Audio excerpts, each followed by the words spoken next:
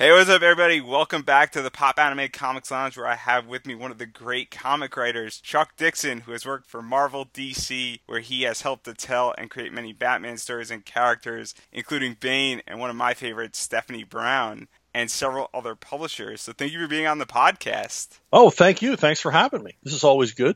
I am super excited, and you've been writing for so many years, and you really started in the mid-1980s. What initially drew you into the comic book world and industry? I was attracted to comics even before I could read, and I just knew I wanted to be a part of the comic book world. When I was a kid, I wrote and drew my own comics on any spare piece of paper. Just the medium fascinated me. I mean, I love the characters. I love Batman. I love Spider-Man, Fantastic Four. But really the medium is what I enjoy the most. Any kind of comic book. And I read them all when I was a kid because there were so many comics around when I was a kid. Comics were just more available back then. Everywhere you went, there were comics. So I was exposed to funny animal comics and war comics, and horror comics, everything. So I just loved all of it. And can you go into that a little bit? What was the comic book scene like growing up before the 1980s? Well, I came up like in the 60s, and everywhere you went, everybody had comics. Almost every house had comics. If you went to the barber shop, there were comics. And at the drugstore, there were comics. So I remember borrowing the comic collection of one of my sister's friends. My sisters were older than me. So I read a lot of stuff from the 50s because they had stacks and stacks of old DCs from the 50s that I read when I was a kid. But back then, you were expected to outgrow them.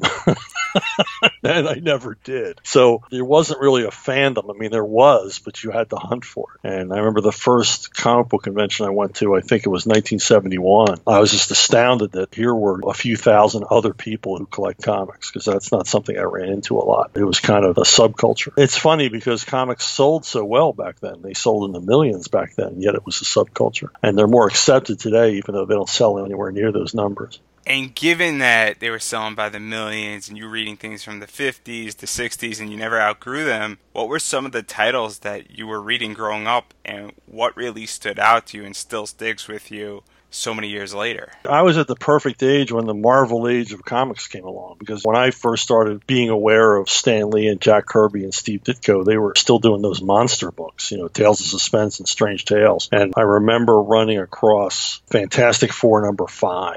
And I was just floored. What was in that comic was amazing. And then I started seeking out the rest of them. Spider-Man started coming out and the Hulk and things like that. So, yeah, I was right there, right at the beginning of that whole revolution in comics. And I'm still a fan of Batman. I still love Sergeant Rock and things like that. But Marvel really captured my imagination. And with Marvel capturing your imagination and the Stan Lee, Jack Kirby, Steve Ditko era really starting, were there any writers in particular who really influenced you to want to write and create comics? Well, the very first writer I ever noticed, because Stan Lee, I didn't think of as a writer. He was like a personality. The way he would inject himself, he was part of Marvel's marketing scheme, which was brilliant. He personalized the comic. So he was Stan the man, but I never really thought about what he did. So the first writer I ever paid attention to was Archie Goodwin. Archie was writing at Jim Warren's company doing creepy and eerie comics. And I didn't know what an EC comic was, but Archie was kind of riffing off of them with the 8-page stories with the surprise ending or the horrifying ending. But to this day, I still admire Archie because his economy, the way he could mix the words and the pictures in just the right balance. He didn't intrude on the story. He didn't make you notice the writing. I only noticed his name because it was on all my favorite horror stories. All my favorite stories in Creepy and Eerie were written by the same guy. I thought, wow, this guy's awesome. So I began studying him, paying more attention to what he did and how he wrote and how he told a story. And now with you noticing all of that in really 1984, and I know we're skipping some stuff here, but no, that's okay. In 1984, you really had your first entry into the comic world with Evangeline, which originally was your first book, which was originally published by Comics Co. Comics. Right. And then First Comics. How did you get involved with this book and the idea behind this book and going about finding a publisher at this time?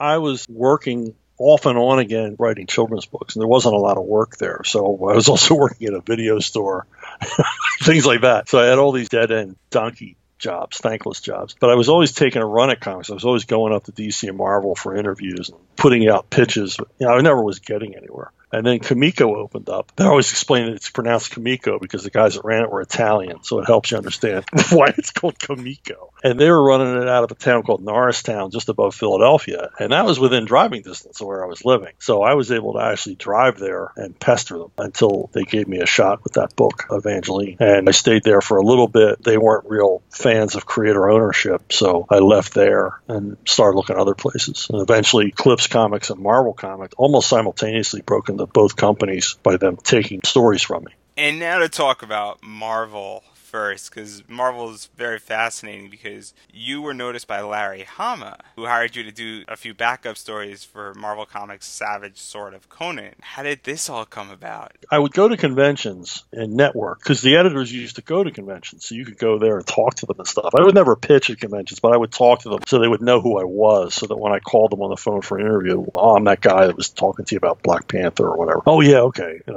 then go for an interview. So, and along the way, I met other writers and other artists, and one of them was Hilary Barta. And Hilary and I would talk on the phone every now and then. And one time he called me to tell me that Larry Hama was starting up a new anthology at Marvel. He was restarting Savage Tales as a war and Western anthology. And Hilary knew I liked both those genres and thought I might want to get involved. But he warned me that Larry could be difficult, which Larry was always difficult at the beginning, and he would be great. So I called Larry and really pushed. I'm not big on pushing myself, but I really wanted to be on that book. And I liked Larry's work a lot, and I wanted to be part of it. And I felt it was going to be something cool, which it did turn out to be very cool. So I pushed myself on the phone, and he begrudgingly agreed to let me send in some plot ideas, which I did. And I sent in about a dozen plot ideas for short stories, World War II stories and Westerns and things like that. And he bought half of them and then continued to buy more as I went along. And then eventually gave me the backup in Conan, Savage Sword of Conan, and eventually the lead feature. So I was on Savage Sword for about 5 years. So he gave me the regular gig. And then he was great. He went around to other editors and recommended me and talked about, I was reliable, I was a decent person, and my mother didn't dress me funny. So that was where I took off at Marvel. And given that you liked this type of book and that you worked your way up from the backstory to having a few opportunities on the main story for Conan, what did that mean for you personally and professionally? Well, personally, getting to write the lead feature in Savage Sword meant that I could quit my regular job. I was working as a security guard at the time, but Savage Sword was 50 pages a month, so that was enough. So I could quit my job, and I could afford to get married, things like that. I could afford to start thinking about buying a house. Hopefully, it was a full-time career. But I thought if I'm on this for a few years, it's a good start. And then I was also working at Eclipse at the same time, and they were keeping me pretty busy. So it just kind of built from there. But Savage Sword, that allowed me to go full-time pro comic book writer. And now I want to ask a really good question about Larry Hama. He was the acting editor on the book. What did you pick up from him being so new into the comic world at this time? He's just a renaissance man. Larry can do everything. I mean, Larry can letter a comic. He can draw a comic, ink a comic, write it, whatever. Whatever you need done, Larry do it. I would listen to him, listen to when he talked to other people, because the guy was so instructive. I mean, I can almost verbatim remember every conversation I've ever had with the guy over the years, because you always learn something new. The guy truly is a sage about all kinds of things. And he would have little sayings like, don't write a human relationship until you've had one. Things like that. And he really taught me about how to be more economical in my story structure, things about how to end a story, how to begin a story, just stuff like that. And then the biggest thing was that as long as I wasn't totally screwing up, he would just let me go. There wasn't a lot of correction because he knew to hire people who had an instinct for this and then just trust them. And I found from that point on, all of my favorite editors basically had the same approach, kind of a hands-off. They gave you the job and trusted you. If you screwed up, they gave you hell about it. But if you were doing okay, they let you go.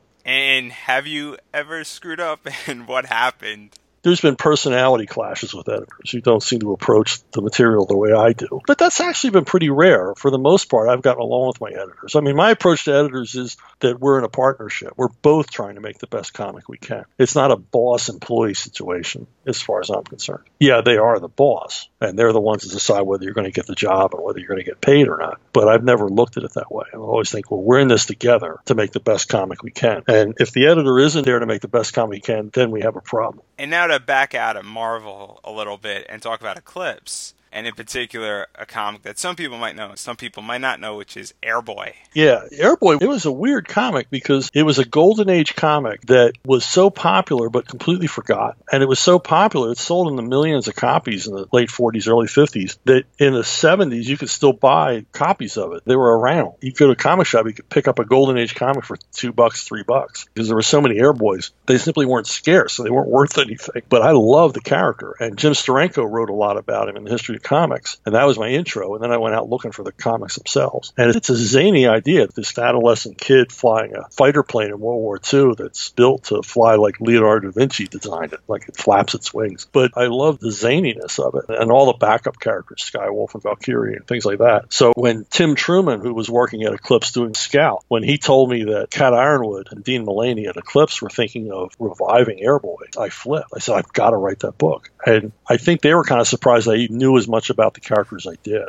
And Tim vouched for me, and they gave me a shot at it. It was a bi-weekly title at the time. It came out every 2 weeks. And I just dove into it. 100% enthusiasm was fueling me. And with Cat's encouragement and also Tim's encouragement, we didn't stray too far from the zaniness of the original concept. We didn't update everything to the point where it was unrecognizable. So it was a lot of fun. And there's a lot going on with this, and one of the things that this comic did versus the 1942 comic is that it was the main character's son. How did that idea get hashed out? We didn't want a period book. We wanted to modernize it so that readers could relate to it. And it's essentially a war book. And there was enough going on in the world at the time that there were war zones, and there always are. And we could insert him into these war zones, which inadvertently turned it into a topical book. I mean, we had a few issues that were controversial because we were dealing with things that were going on in the headlines at the time. So that sort of helped it. And Dean Mulaney at Eclipse, he loved controversy. He sold so many books by being controversial that it would get news headlines, it would get attention. So it was a great marriage of personalities at the time, all of us together working on this book.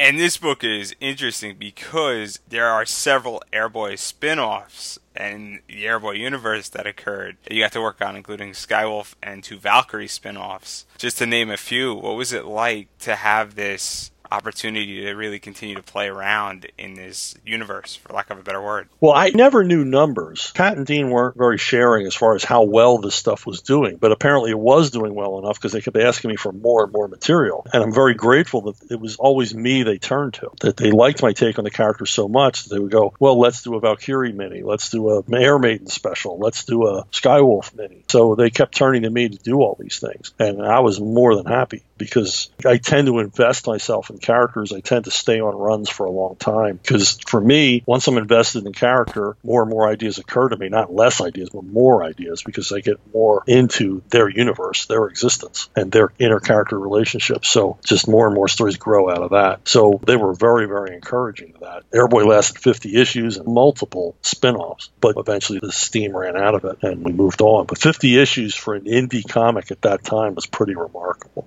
And Airboy in recent years has gone through a little bit of a revival where certain elements of it have been re-released by Moonstone in 2007, as well as you got to kind of write another story, Airboy Dead Eyes, in 2012, almost 30 years after. What was that like, it being still relevant and having an opportunity so many years later? Well, Moonstone and the Antarctic books allowed me to write stories of the original Airboy and do period, because I like that too. So I got to do Airboy set in World War II. To me, any story that involves killing a lot of Nazis is a good story, and Airboy was always great at that. In his original incarnation was a real annihilation kind of book. I mean, he was always sinking battleships and blowing up airplane factories and things like that. He was a no-holds-barred war character, super patriotic. It was a propaganda comic, lots of them out like that. But it was really fun to go back and delve into that period with some of the crazier elements. I mean, we got to have him meet G8 and his battle aces, the old pulp characters. That was just awesome. And now to continue kind of talking a little bit more on the indie side, you got an opportunity to work with somebody that you admired, Archie Goodwin, on Carl Potts' Alien Legion, which was an imprint of Marvel Comics. What was it like to work on a book where Archie Goodwin was the editor, considering that you grew up reading a lot of his stuff? I always had the sense that Archie knew that I idolized him, and it made him a little uncomfortable. I tried tried to keep it in check. I don't think I ever completely geeked out on Archie, but anyone who ever met Archie will agree. He's one of the nicest guys who ever lived. Just the nicest guy, and smart and funny and just a good guy. And he was the one that recommended me to Carl Potts, who was reluctant because he and Frank Scirocco own Alien Legion. He was a little reluctant to let this new guy take over Alien Legion, but Archie encouraged him, said he'd read my writing on Airboy, and I had met Archie a number of times at conventions, and I had a number of interviews with him, and he knew that I was an eager beaver. He knew I would be conscientious and take care of Alien Legion. So he brought me on, and again, pretty much left me alone. And amazing to me is Carl left me alone. Carl liked what I initially did, and I never heard anything from Carl after that on anything. When we would be in a proposal stage, he might make a couple of suggestions, and that was it. He really let me take his children and do what I wanted with them, and he's always been very complimentary. And every time Alien Legion comes to another iteration, he always asks me back to be involved again. So working with both of them together was a real treat. And how do you feel when you're asked back on a project for any comic? Well, work is good. If they remember you and want you back, that's always a good thing, because most of the characters I worked on, I didn't create. I'm just sort of a steward for them for a while. I didn't create Green Arrow, so people wrote it before me and people will write it after me. So it's nice when your contributions aren't entirely forgotten and they go, yeah, well, if we do this character, we got to have Chuck Dixon. If you do League of Extraordinary Gentlemen, who else are you going to call? You're going to call Alan Moore. It's nice to be that closely associated with something.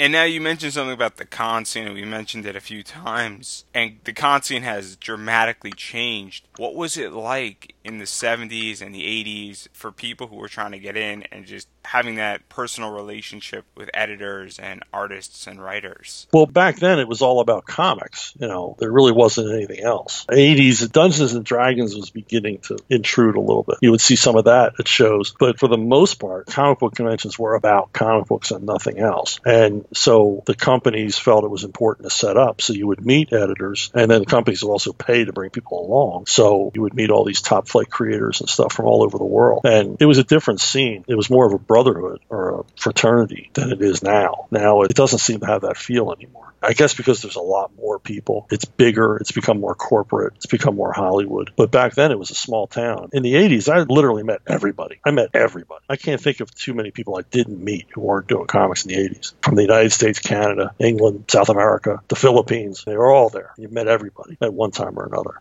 And now we're going to back out of the con scene and we're going to go into what people know you for, starting with The Punisher, where you got to work on Punisher Kingdom Gone graphic novel. How did this come about and this opportunity to kind of get your foot in the door with The Punisher? Well, I was happy doing any work in comics. I was doing all kinds of different comic books, but the one character I really wanted to get on was The Punisher, because I felt I had an affinity for the character. I really liked him, and I thought this is something I'd really enjoy writing. And so I would pester the hell out of Don Daly, who was the editor at the time, to let me have a shot. But at that time, Carl Potts was writing War Journal, and Mike Barron was basically writing everything else. At one point, at Chicago Con, Mike Barron told me, you will never write The Punisher, because he was going to hold on to it. I was never going to get it. And it wasn't out of meanness. Mike and I are friends, but he wasn't going to let that character go. But eventually that happened, and Don started buying individual issues from me, and then I proved my worth to him. And then he couldn't stop giving me stuff. He just gave me so much work on The Punisher,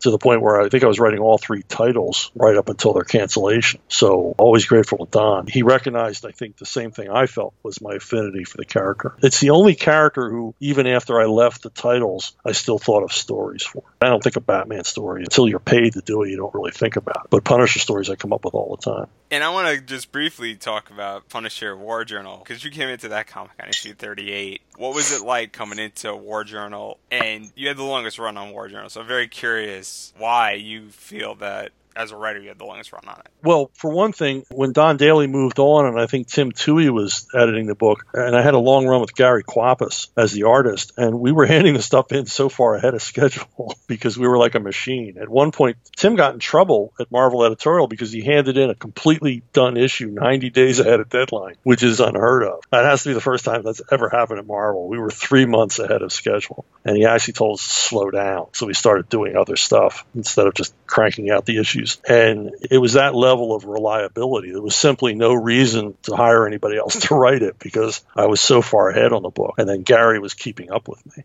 That period on Punisher was so much fun because we really just went nuts with the characters. We just came up with the craziest villains and craziest situations of any of the books that I worked on with Punisher. And while you're working on Punisher, which other people know, which we mentioned in the intro, you got discovered by DC Comics by one of my favorite interviews that I've done, which is Denny O'Neil. How did this all happen? What was the story behind how you got noticed? Denny said that he had read Airboy and liked it. And he liked how I approached writing a younger character and thought I might be good to come on and do a Robin miniseries. And I went up and met with him. I had met Denny a couple of times before, but nothing clicked. And I didn't even know he knew I was alive. And he asked me to come up, and I met with him. And I believe Dan Raspler was his assistant at the time. And we went out to lunch and talked about it. And I said, Robin was never my favorite character as a kid growing up. I didn't understand why there had to be a Robin. Now, in the comics today, that would have been it. I would have just moved on to some other guy. But Denny said, no, there's a reason for Robin. He explained it. And he had this great explanation about how it was a triumvirate of Batman, Alfred, and Robin. And if you eliminated any of those characters, it didn't work because Batman would just be a psychotic loner without any human attachments at all outside of being Batman. And then who wanted to read that? Because that'd be a boring character. So he presented the whole thing to me, and I said, you know what? I said, thinking about it, all of my favorite Batman stories had Robin in them. Robin was central to those stories.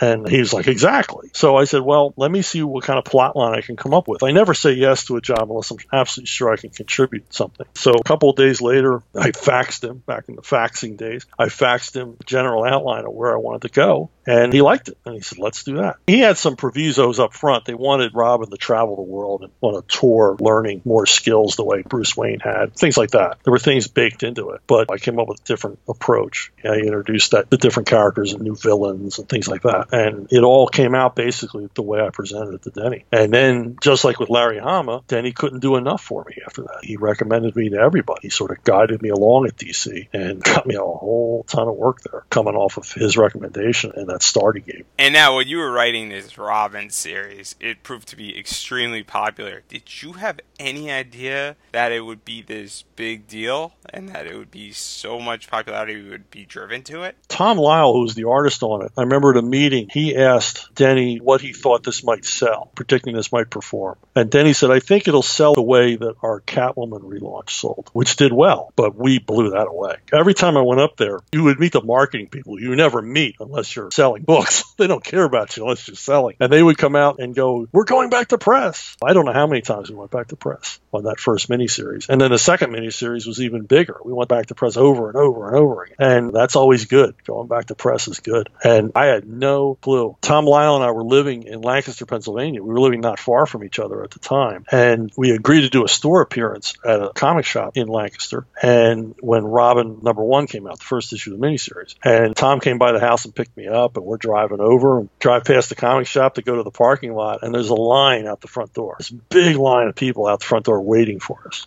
And I said to Tom, I said, it's important to remember that they're here for Robin. They're not here for us. They don't know who the hell we are. We're new to them. They're here for Robin. Let's just try to remember that. Because that kind of thing can get your ego all blown out of proportion. And then from there on, it was crazy. The popularity of the book was amazing, and it continued through all 3 miniseries and even into the monthly. I would sign more Robins than anything else. And while all this was going on, and in particular with the third mini, you started to work on Detective Comics with issue 644. How did this come about, and how was this offered to you? Well, they had these retreats. They called them the Bat Summits, where we would map out what was to come in Batman continuity. And then he said, I want you to come to the next Bat Summit. And I'm thinking, well, I'm just writing Robin. You got Doug Mensch, you got Alan Grant. They're doing the Bat books. I'm just doing Robin. Why can't you just tell me what to do after the summit? You guys figure out where Robin fits in the scheme of things. He's like, no, I really want you to be there. And I was really reluctant to go because I wasn't real big into socializing at these things. I always thought if you socialize with your boss and you socialize with the other creators, the potential there is for trouble. What if I say something they don't like? And then I'm on the outs. Like I said, it's a small town in comics. You can be on the outs very quickly. So I talked to Don Daly, who was my editor of Punisher. I talked to him about it because he used to work for Denny. I said, Denny wants me to go to this Bat Summit. I don't know. I'm worried about it. What if I say the wrong thing? How am I going to fit in there? And Don said, how long do you want to be in this business? I said, well, till the day I die. He says, go to the summit. So I went to the summit. And the whole first day, I'm just sitting there like a fly on the wall while everybody else is talking because I'm still in the Robin book. I got nothing to contribute. And they're talking about what they're going to do here and what they're going to do there. And then we break for dinner. And Denny says to me, oh, stay back a minute, stay back. And everybody else leaves. And then he says, do you want to write Detective Comics? I'm like, yeah. So that was it. I got Detective Comics. And I ran on that for, 85 issues. And I was so proud of it because I was on the longest running comic book in American history. I was going to take it over. So it was a huge deal. And now, at this Bat Summit, and please correct me, there is this little thing called Nightfall that is arguably one of the biggest Batman events out there that's most well known. How did this all come about? Because Detective Comics kind of ran through it. Well, Denny laid out Nightfall for us. Denny's a real shy guy until he gets into his wheelhouse, which is comic book storytelling. And he laid out Nightfall like a showman.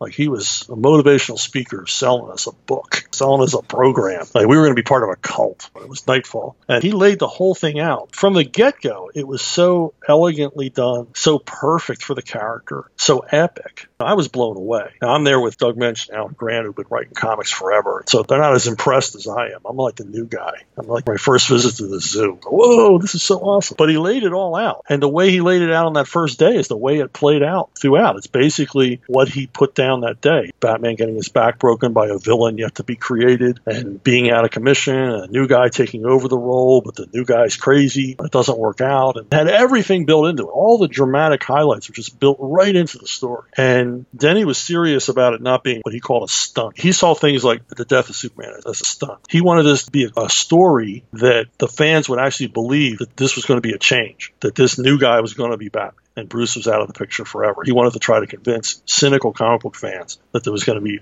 complete change in the Batman titles and have it be a story worthy of being collected over and over again. And having villains and situations come out of it could be used for years in Batman. So he succeeded at all that. It was lightning in a bottle. So amazing and so glad that I was there. It's such a great time to come on those books. I mean, I could not have picked a better time to have been brought on those books. So that was it. That was the beginning of it. And now Nightfall was laid out beautifully. It wasn't supposed to be a stunt like Superman's death, but there's this villain that has to break Batman's back. How did that come about, considering that you're the new guy and the villain that broke his back is Bane, and you created Bane along with Graham Nolan? How did this all come about? When we started on Nightfall, we got to the end of the summit. We had not created the new villain, the one who would incapacitate Batman, but it was understood he would be a new villain. Denny insisted we come out with a new villain. And I'm thinking, well, this guy's got to be something incredible because he's taking down Batman. He can't just be a jerk. He can't be just some thug. And the existing villain at the time who would have been the most likely to have done it was KG Beast. But KG Beast, his day was over. The Soviet Union was gone, and there was no reason to have the KG Beast anymore. So it's got to be somebody like that. It's got to be an intellectual, physical equal of Batman. Guy who's tough and smart.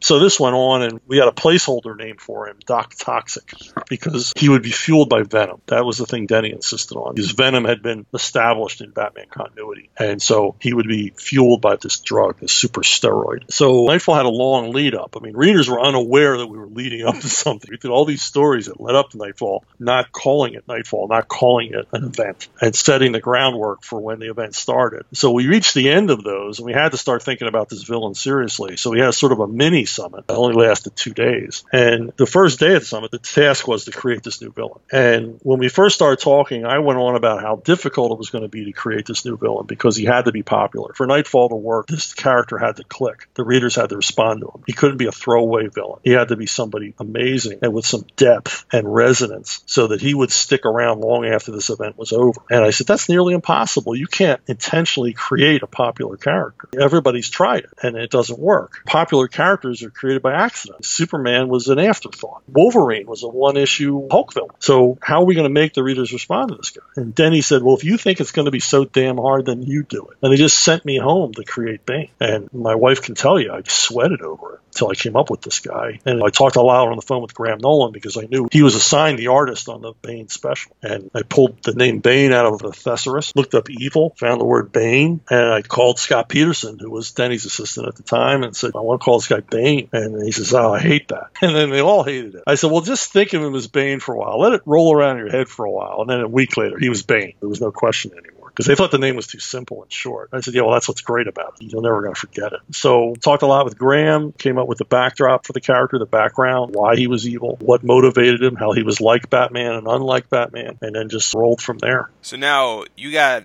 the idea for Bane, you got the name, you got some art. When did Alan and when did Doug know that Bane was going to be the guy who breaks Batman's back, considering they were working on the other parts of Nightfall? Somewhere before the next big summit, obviously, they were handed the script for Vengeance of Bane and the outline for the character and things like that. So they knew what we were talking about. So I don't really know. We would get packages of stuff to keep us all informed. And we all knew what each other were writing because we were writing so close. Because if you read Nightfall, one issue leads into the other. It's one big story. So we were all being kept up to date all the time about what each other were doing. And obviously, I mean, I think that's something to talk about. Nightfall is divided into about 18 parts, at least the first part of Nightfall is. And you wrote different parts, and they weren't like 1, 2, 3, 4. How did you know what to write, and what were some of the challenges in writing and staying succinct with everybody else's writing in the same style and really keeping the story all together? Well, when we got deep into it, the first summit basically set us up with the concept, and then we were doing the setup stories, basically Batman's frame of mind stories, because he was becoming exhausted. So we were working on the downfall of Batman that would culminate with meeting Bane. And some of that downfall was, of course, incited by Bane. So it wasn't until the second summit that we really started getting cracking on how the thing was going to work. And I remember lots and lots of whiteboards, a room with lots and lots of whiteboards in it, with assistant editors, Scott Peterson, Jordan Gorfinkel, writing, keeping timelines going. And there were these lines on the whiteboard, and it would show the progression of the different arcs within the storyline. Then those arcs would be divided up by issue. And so by the end of that summit, which was a grueling summit, but fun, this work isn't hard. It's writing comic books. It's making stuff up. So it's fun. But there were long days, long days, and a lot of talking into the evening. So by the end of that summit, we knew precisely this issue of Shadow of the Bat begins here and ends here. This issue of Batman begins here and ends here. This issue of Detective begins here and ends here. And in each of those issues, you must reference this, this, and this, and this, this, and this. And it was great because we were all there creating it at the time. And the assistant editors who were also helping create it, they were writing it down. So we had a record of all this. So each issue you did, you knew precisely what was expected of you. Now, how you got there was up to you. Denny insisted that we go our own way on everything. But tell your story, but these elements must be included. The story must end here, setting the next guy up. It was seamless. We never had a problem. We never had a difficulty. And everybody got so much great stuff to write. It wasn't like there were dead issues. We were like, oh, I got to write that? That's crappy. No, nothing was crappy. Because when these things are done poorly, you end up with, I got to write a whole issue of exposition, like a guy explaining something or a guy riding on a train to get to the next part of the story. No, there was none of that. Every story was crammed with all these great moments and great character bits and great dramatic highlights. So it worked like a machine. It was fantastic. And Nightfall, again, I'm going to stress it, is probably one of the most well-known Batman stories, and it produced so many different elements of Batman, from Batman being broken, from being burned out both mentally and physically, all the way to a world without Bruce Wayne, and then his triumphant return to get back his cowl and dealing with Azrael, and even dealing with Bane and how Gotham has changed. How do you feel that Nightfall changed the DC universe, and in particular Batman? The thing to remember is that Nightfall, we were doing it, and pretty much simultaneously the first animated series was being done as well. There was sort of an energy built between us and the creators on the animated show. And that was kind of a neat thing to see, that we were sharing a lot of concepts, and there was a lot of back and forth there. And they were busy on their animated show. They weren't as involved with the comics, but they were looking at what we were doing. And it was a lot of encouragement back and forth. So there was this kind of energy that I think carried on for years after Nightfall. And we set up all these new relationships, Robin firmly in place. Nightwing returns to the Bat family, which is a big event for us. And one of the goals of Nightfall was to bring Nightwing back into the Batman family, and lots of new villains. And then we established things that were kind of out there, but not really firmly established, things like Blackgate and Arkham and what their nature was and who ran them, things like that. I mean, the sheer number of characters we added to the franchise is astounding. And then we begin to see Harley Quinn appearing in the books, things like that, things borrowed from the animated show. And Renee Montoya is added to our cast. So there was a lot of back and and forth there between the cartoon and the comics. But it all left an indelible mark, which exists on Batman to this day in one form or another. It has as big an impact on the franchise as the 1966 show, Denny's 70 comics, things like that, that really changed the course of the character or added more depth. Nightfall does that. It brings a lot of stuff to light and establishes a lot of things that weren't established before. And now Nightfall's set up, as you just alluded to it, several other events: Contagion, Legacy, Catalysm, and then No Man's Land, which all really led into one another all throughout the 90s, which has really given you being the most prolific Batman writer of the 90s. So how do you feel that these events played out with the Batman family and how Nightfall really kicked them off? We were sort of damned by our success because Nightfall had been so successful. They kept looking to us for a follow-up, something that big, which they didn't do that on the Superman books. There wasn't a lot of follow-up. He got married and things like that. There were events, but from us, they wanted more stunts. And I think Denny had exhausted himself with Nightfall, and deservedly so. It was left up to the assistant editors to begin coming up with stunt ideas. And I love those guys, friends with them to this day, and they know this. They know what I'm going to say. I was not a big fan of Contagion, and I really wasn't a big fan of Cataclysm. I thought these aren't Batman stories, because what is Batman going to do against a disease? Invent a doctor superhero and then have Contagion. And what the heck is he going to do against an earthquake? I mean, Cataclysm would have been an incredible Superman story. Think about it. If that had happened to Metropolis, something that's this tremendous natural event, this catastrophe that Superman could not avert. There's nothing Batman could do to an earthquake except react to it. And I thought that wasn't good. And I did my best work and everything else. My heart wasn't in it. They knew it at the time. I said, I think this is a mistake. And Denny was so adverse to involving. That was the thing where it fell apart for me. Cataclysm, wouldn't Batman call on the other superheroes to help? But then he was so averse to that, which I understood. But to readers, it would make no sense at all. And I remember I kept sweating the logistics of all these things, and nobody seemed to care about it but me. Well, how are they going to rebuild Gotham? And I was reading these architectural magazines, engineering magazines, and books about how would you rebuild Gotham as quickly as possible. And then the one that I was most in love with was, how do you rebuild Wayne Manor? Because the Batcave is under it. The contractors rebuilding Wayne Manor are going to discover that cave. There's no way around it. It's right there. They're going to be digging a new foundation, and hey, these caverns lead down to, oh my God, it's the Batmobile. So I said, why don't we have them build Wayne Manor off-site, recreate Wayne Manor on a concrete pad. And then the next day they come to do some finishes on it, and it's gone. And what happened was Superman came in the middle of the night and moved it to where it should be. Basically took Wayne Manor and placed it atop the Batcave where it used to be. And man, Denny hated that idea. And I said, well, you don't even have to say it was Superman. Just have some little hint so the reader knows that's how it happened. And he just hated that idea. So we ended up after Cataclysm with 6 months later, and everything's back to normal. Gotham's back. Wayne Manor's back. It didn't work for me.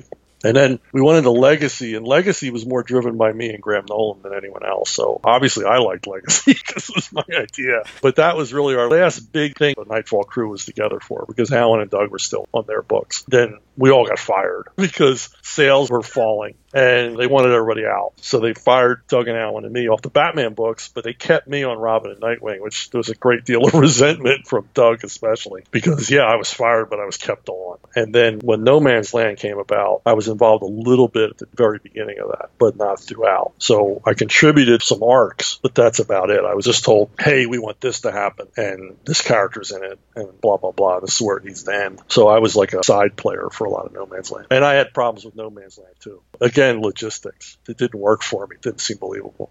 And now, as all this was going on, you were kept on Robin, Nightwing. You, at one point, were heading up Catwoman, as well as Green Lantern. Green Arrow. Green Arrow. My mistake. Right. Green Arrow. Yeah.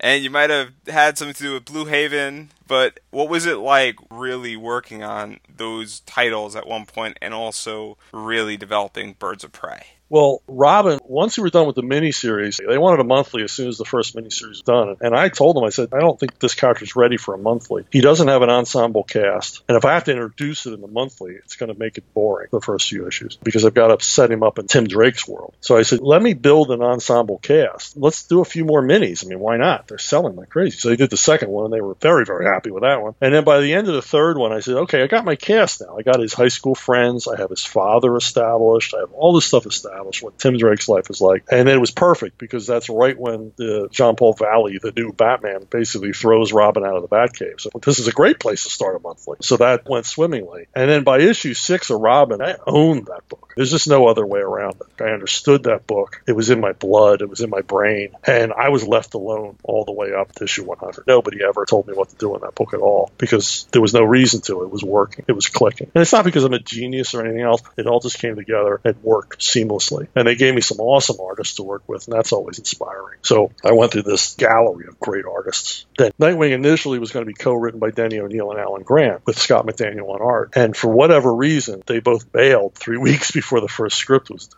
So Scott Peterson was the editor. I guess he was in a panic. I never can tell if Scott's panicked or not. He's always so calm. He called me and said, would I like to take it over? And I said, well, who's the artist? He said, Scott McDaniel. Scott had just done one of those amalgam books called Assassins, and I loved it. I thought the art was terrific. I thought, yeah, I'll do this. I said, what do you want in the book? And he said, we got to create this new city. It's called Bloodhaven. And Scott said, and I want a Jackie Chan movie every issue. That's it. So I started writing, and I came up with like a year-long arc. And I just started writing, and I was way ahead on all my other projects. So I just concentrated on Nightwing for a few months.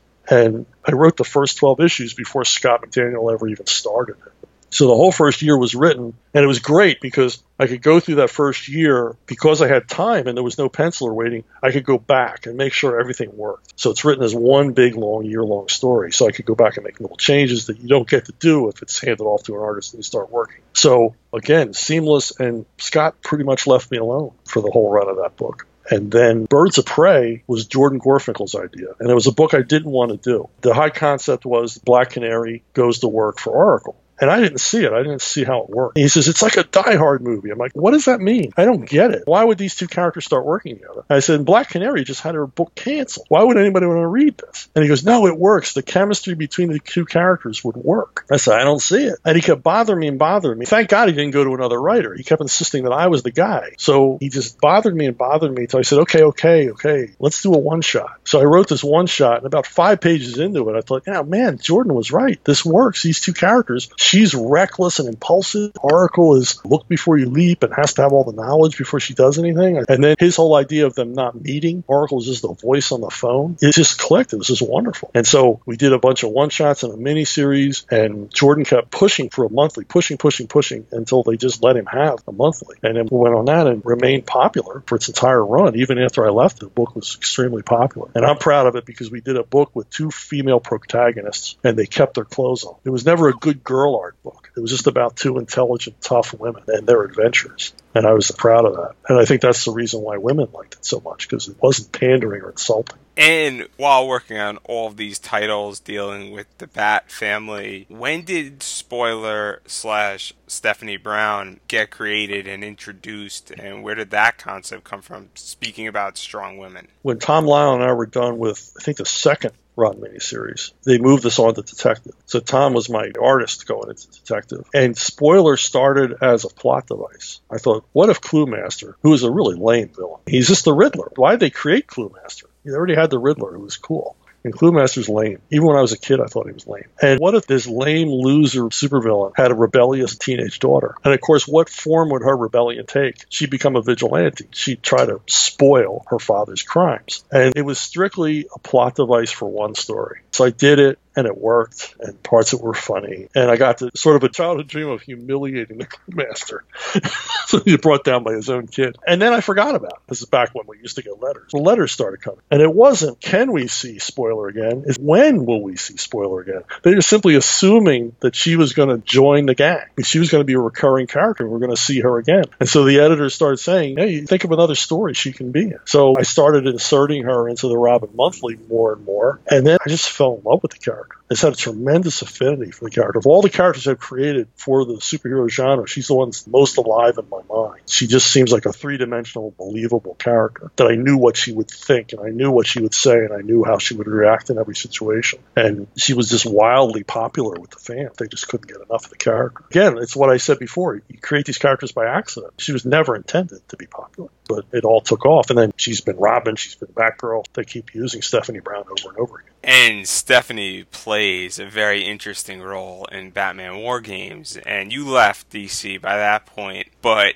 That was pretty significant because we really see, you didn't write War Games, but we see Batman react very differently than he's reacted with almost any other Robin he's had or Nightwing he's had. And being that it was your character, how did you feel about it, and how did you feel seeing that scene? I don't know if you read it, but it's a very touching scene. I've seen the scene. It's just I didn't like having a character killed. Nobody does, and in such a brutal and perverse way. I really didn't care for that. I didn't think that level of violence has a place. I'm not a Killing Joke fan. When you move into that level of real world violence and suffering, you've left superheroes behind. You've left the fantasy element of superheroes behind. That's sort of naivete of the superhero genre. And I didn't care for that. I didn't care that it was a character that I had a lot of affection for. But they brought her back. They allowed me to bring her back to life. But not a big fan of that. And how do you feel that you got the opportunity to bring her back versus somebody else? Well, that was cool. I mean, that was fun. I just like to see them utilize her more as a spoiler. I also like an action figure. What the heck? She's got to be the only character at DC that hasn't had an action figure. I think like Mr. Terrific's had 19 action figures. Spoilers never had one. So what's going on there? Tell me, DC, why don't you like spoiler for toys?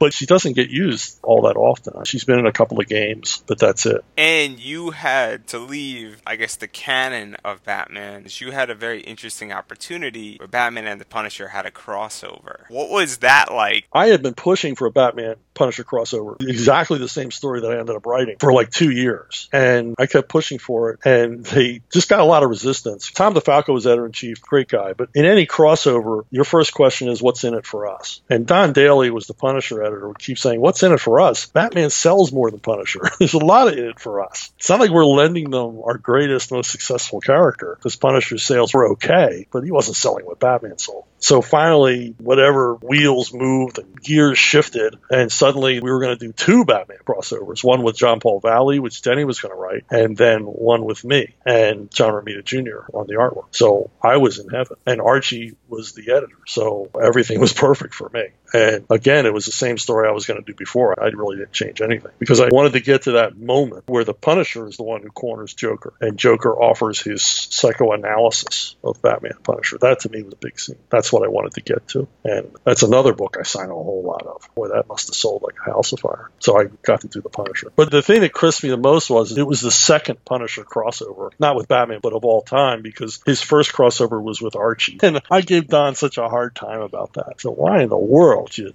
cheapen the Punisher? I mean, what's in it for us? Crossing over with Archie, what was in it for you? That was so silly. And now, I'm a little hesitant to ask, but after all of this on DC, you left and you worked for several different companies, and you eventually returned to DC, but I want to talk about something more recent, which is Clinton Cash, where you did the graphic novel adaptation of the book. How did that all come about? I call Brett Smith the mother of Clinton Cash, the graphic novel, because he was really pushing to put this thing together. And he met with some people from Breitbart and was pushing the idea of doing comics. Brett's theory, and I agree with it wholeheartedly, is that the left owns popular culture. There's simply no denying that. And the right, 30 years. The last 30 years. And the right doesn't do anything in popular culture. They leave it alone. They don't seem to understand that you can reach people through comics, through television, through music. And you should find creators who can do that. So the idea, and I don't know where it was born, but the idea came up of doing Clinton Cash as a graphic novel. Basically to get the concept of Clinton Cash, Peter Schweitzer's book, out to more people than had read it before. And I think they were looking for a dumbed-down sort of dummy's guide to Clinton corruption. So Brett immediately, because we had been talking and we had done a couple of things together prior for the Dennis Miller show, he suggested me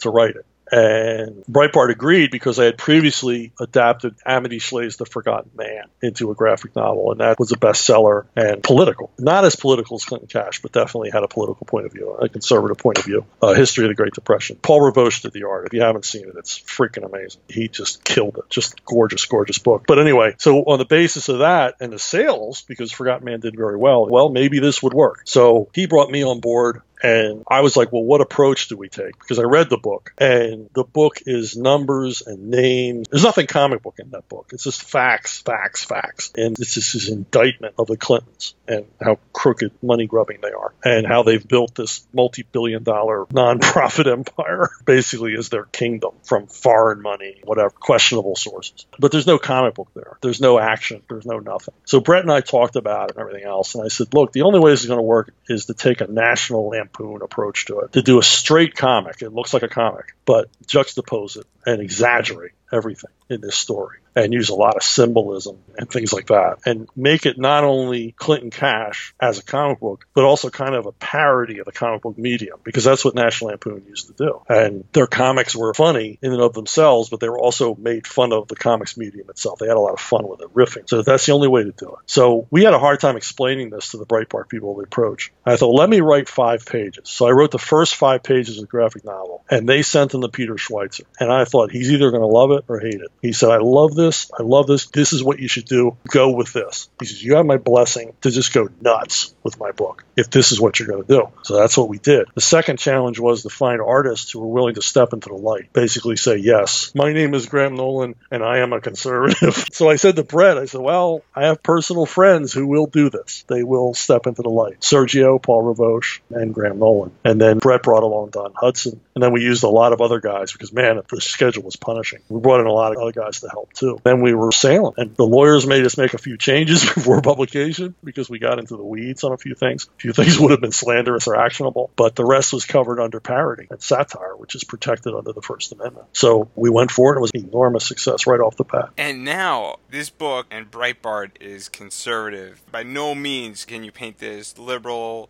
but the comic industry, I think we were speaking about it for the last 30 years, has been relatively dominated by liberals and more of the left, as most of pop culture is. So, yet the book did exceptionally well, and it sold amazingly, considering what it was. Why do you think that was for this book?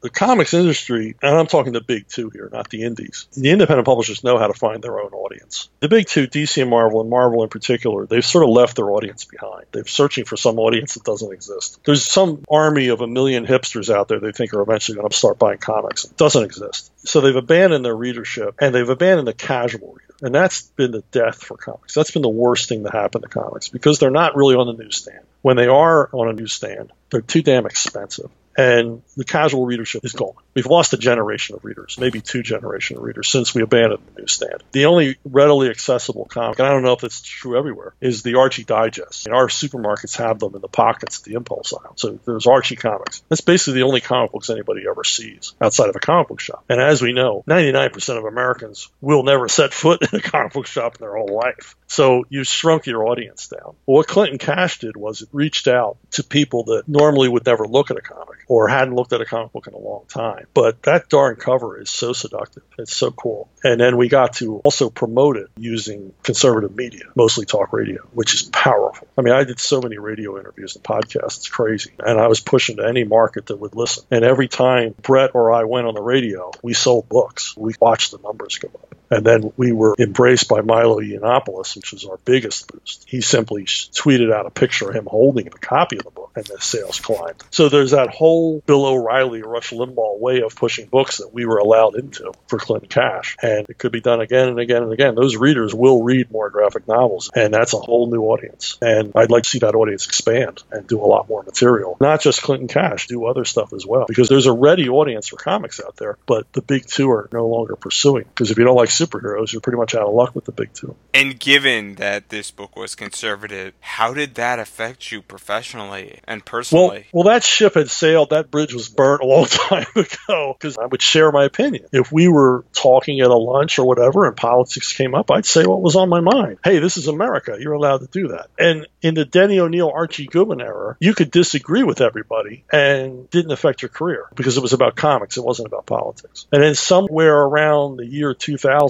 it became about politics and not comics. And not only just politics, but clicks. You had to like the right kind of music. You had to like the right kind of movie. You had to be of a hive mind. And this, again, is at the big two. This doesn't exist in the independents. The independents are literally independent. But Marvel and DC share the same talent pool, share the same editorial pool. The editors move back and forth between the two companies. So you're really dealing with one entity. And I did not fit in. I was an outsider, so got less and less work. So Clinton Cash to me was like, hey, why not? It's a payday. It's a paycheck. And I'm already blacklisted. So this isn't going to hurt me anymore. What I underestimated was who really knew Trump was going to win. The Trump backlash in the comic industry is like freaking scary. It really is. It's terrifying. Yeah, if I had a career at the big two, it would be over now for sure and over forever because they just really hate Trump. It's an unhinged wrath they feel. So yeah, I'd really be an outsider now. But I managed to find work. There's lots of work out there outside of the big two. You just have to look for it.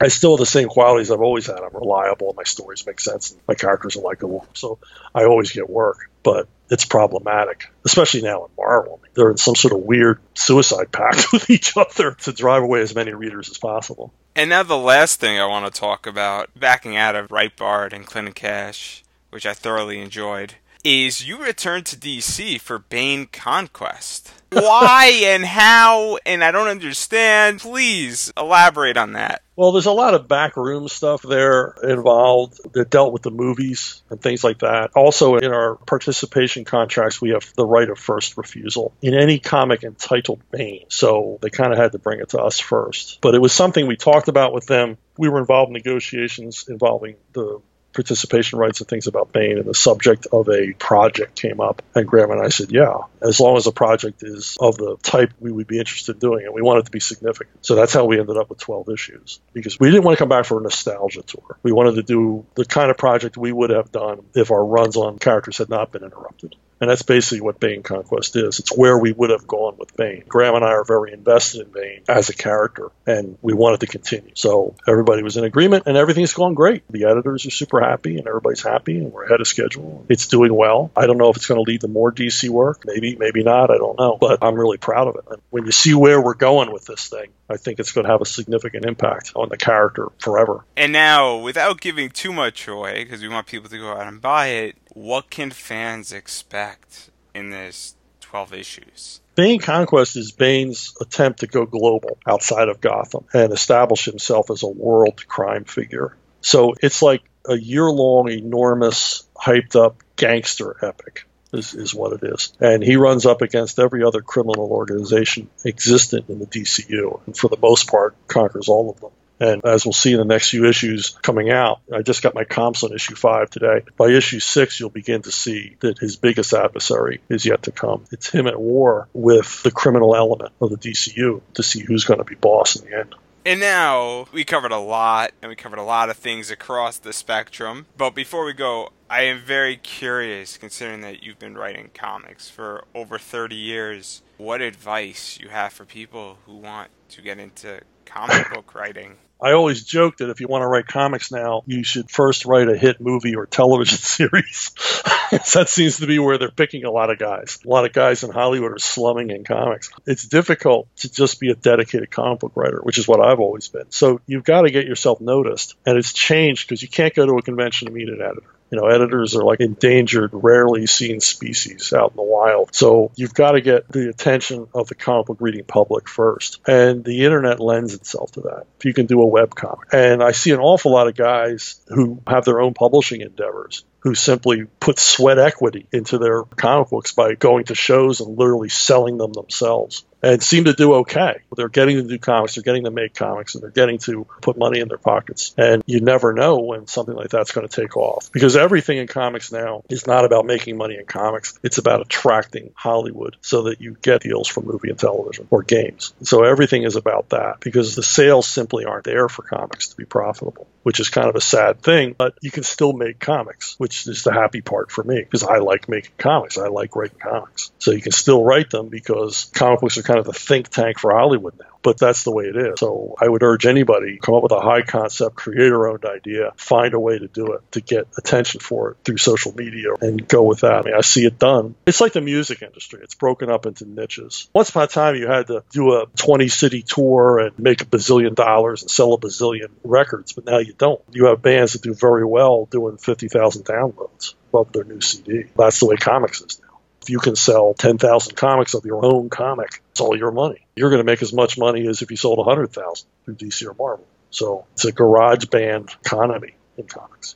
And then finally, I'd like to give you an opportunity to promote anything you have: Facebook, Twitter, website, Zenescope, books that you have out or are coming out, or convention appearances that you will be attending. Well, you mentioned Zenescope. I'm doing Van Helsing versus the Werewolf for Zenescope. Van Helsing's daughter battling a werewolf at the top of the world. And I also write novels. I have 2 series of novels. They're available on Amazon. I got the Levon Cade series. It's kind of a Punisher thing, vigilante fighting crime on his own with his 11-year-old daughter by his side. And then I have another series called Bad Times. It's about a group of time-traveling U.S. Army Rangers who get themselves into trouble in the past. And then I've got other stuff I'm working on. It's at the stage where I can't talk about it yet. Where can people just keep up to date with anything that you have coming out? What is the best place? Well, there's chuckdixon.net, which has a lot of essays and things on it. I don't know how much up to date you can be. I have an author page on Facebook, and then you can always just put my name in at Amazon. That'll tell you everything that's coming out over the next couple of years. I also have a creator-owned series coming out in October from IDW called Unprep. It's a survivalist comedy. As always, thank you for listening to this week's episode of the podcast. And we can be found on iTunes, SoundCloud, and Stitcher Radio, and anywhere else where you listen to your podcasts. And this week's episode of the podcast is brought to you by Coinbase. If you click on the link down below, they have a great deal going on where when you buy $100 of Bitcoin or sell $100 of Bitcoin, you get $10 and I get $10, which helps to keep this show up and running. And I truly believe that cryptocurrencies are the future of the world. So definitely now is the time to get involved, and you are going to get a 10% return on your investment of $100. So it's a great time to invest. All you got to do is click on the link down below, sign up, buy $100, and you get another $10 for free, no charge to you. And if you're not into Bitcoin, I completely understand, but you could definitely follow us on Twitter at PopAnimeComics, as well as check out our website, PopAnimeComics.com, for articles relating to anime, comics, and pop culture, as well as give our Facebook page a like. It's Pop Anime Comics. And until next week, everybody, have a wonderful week.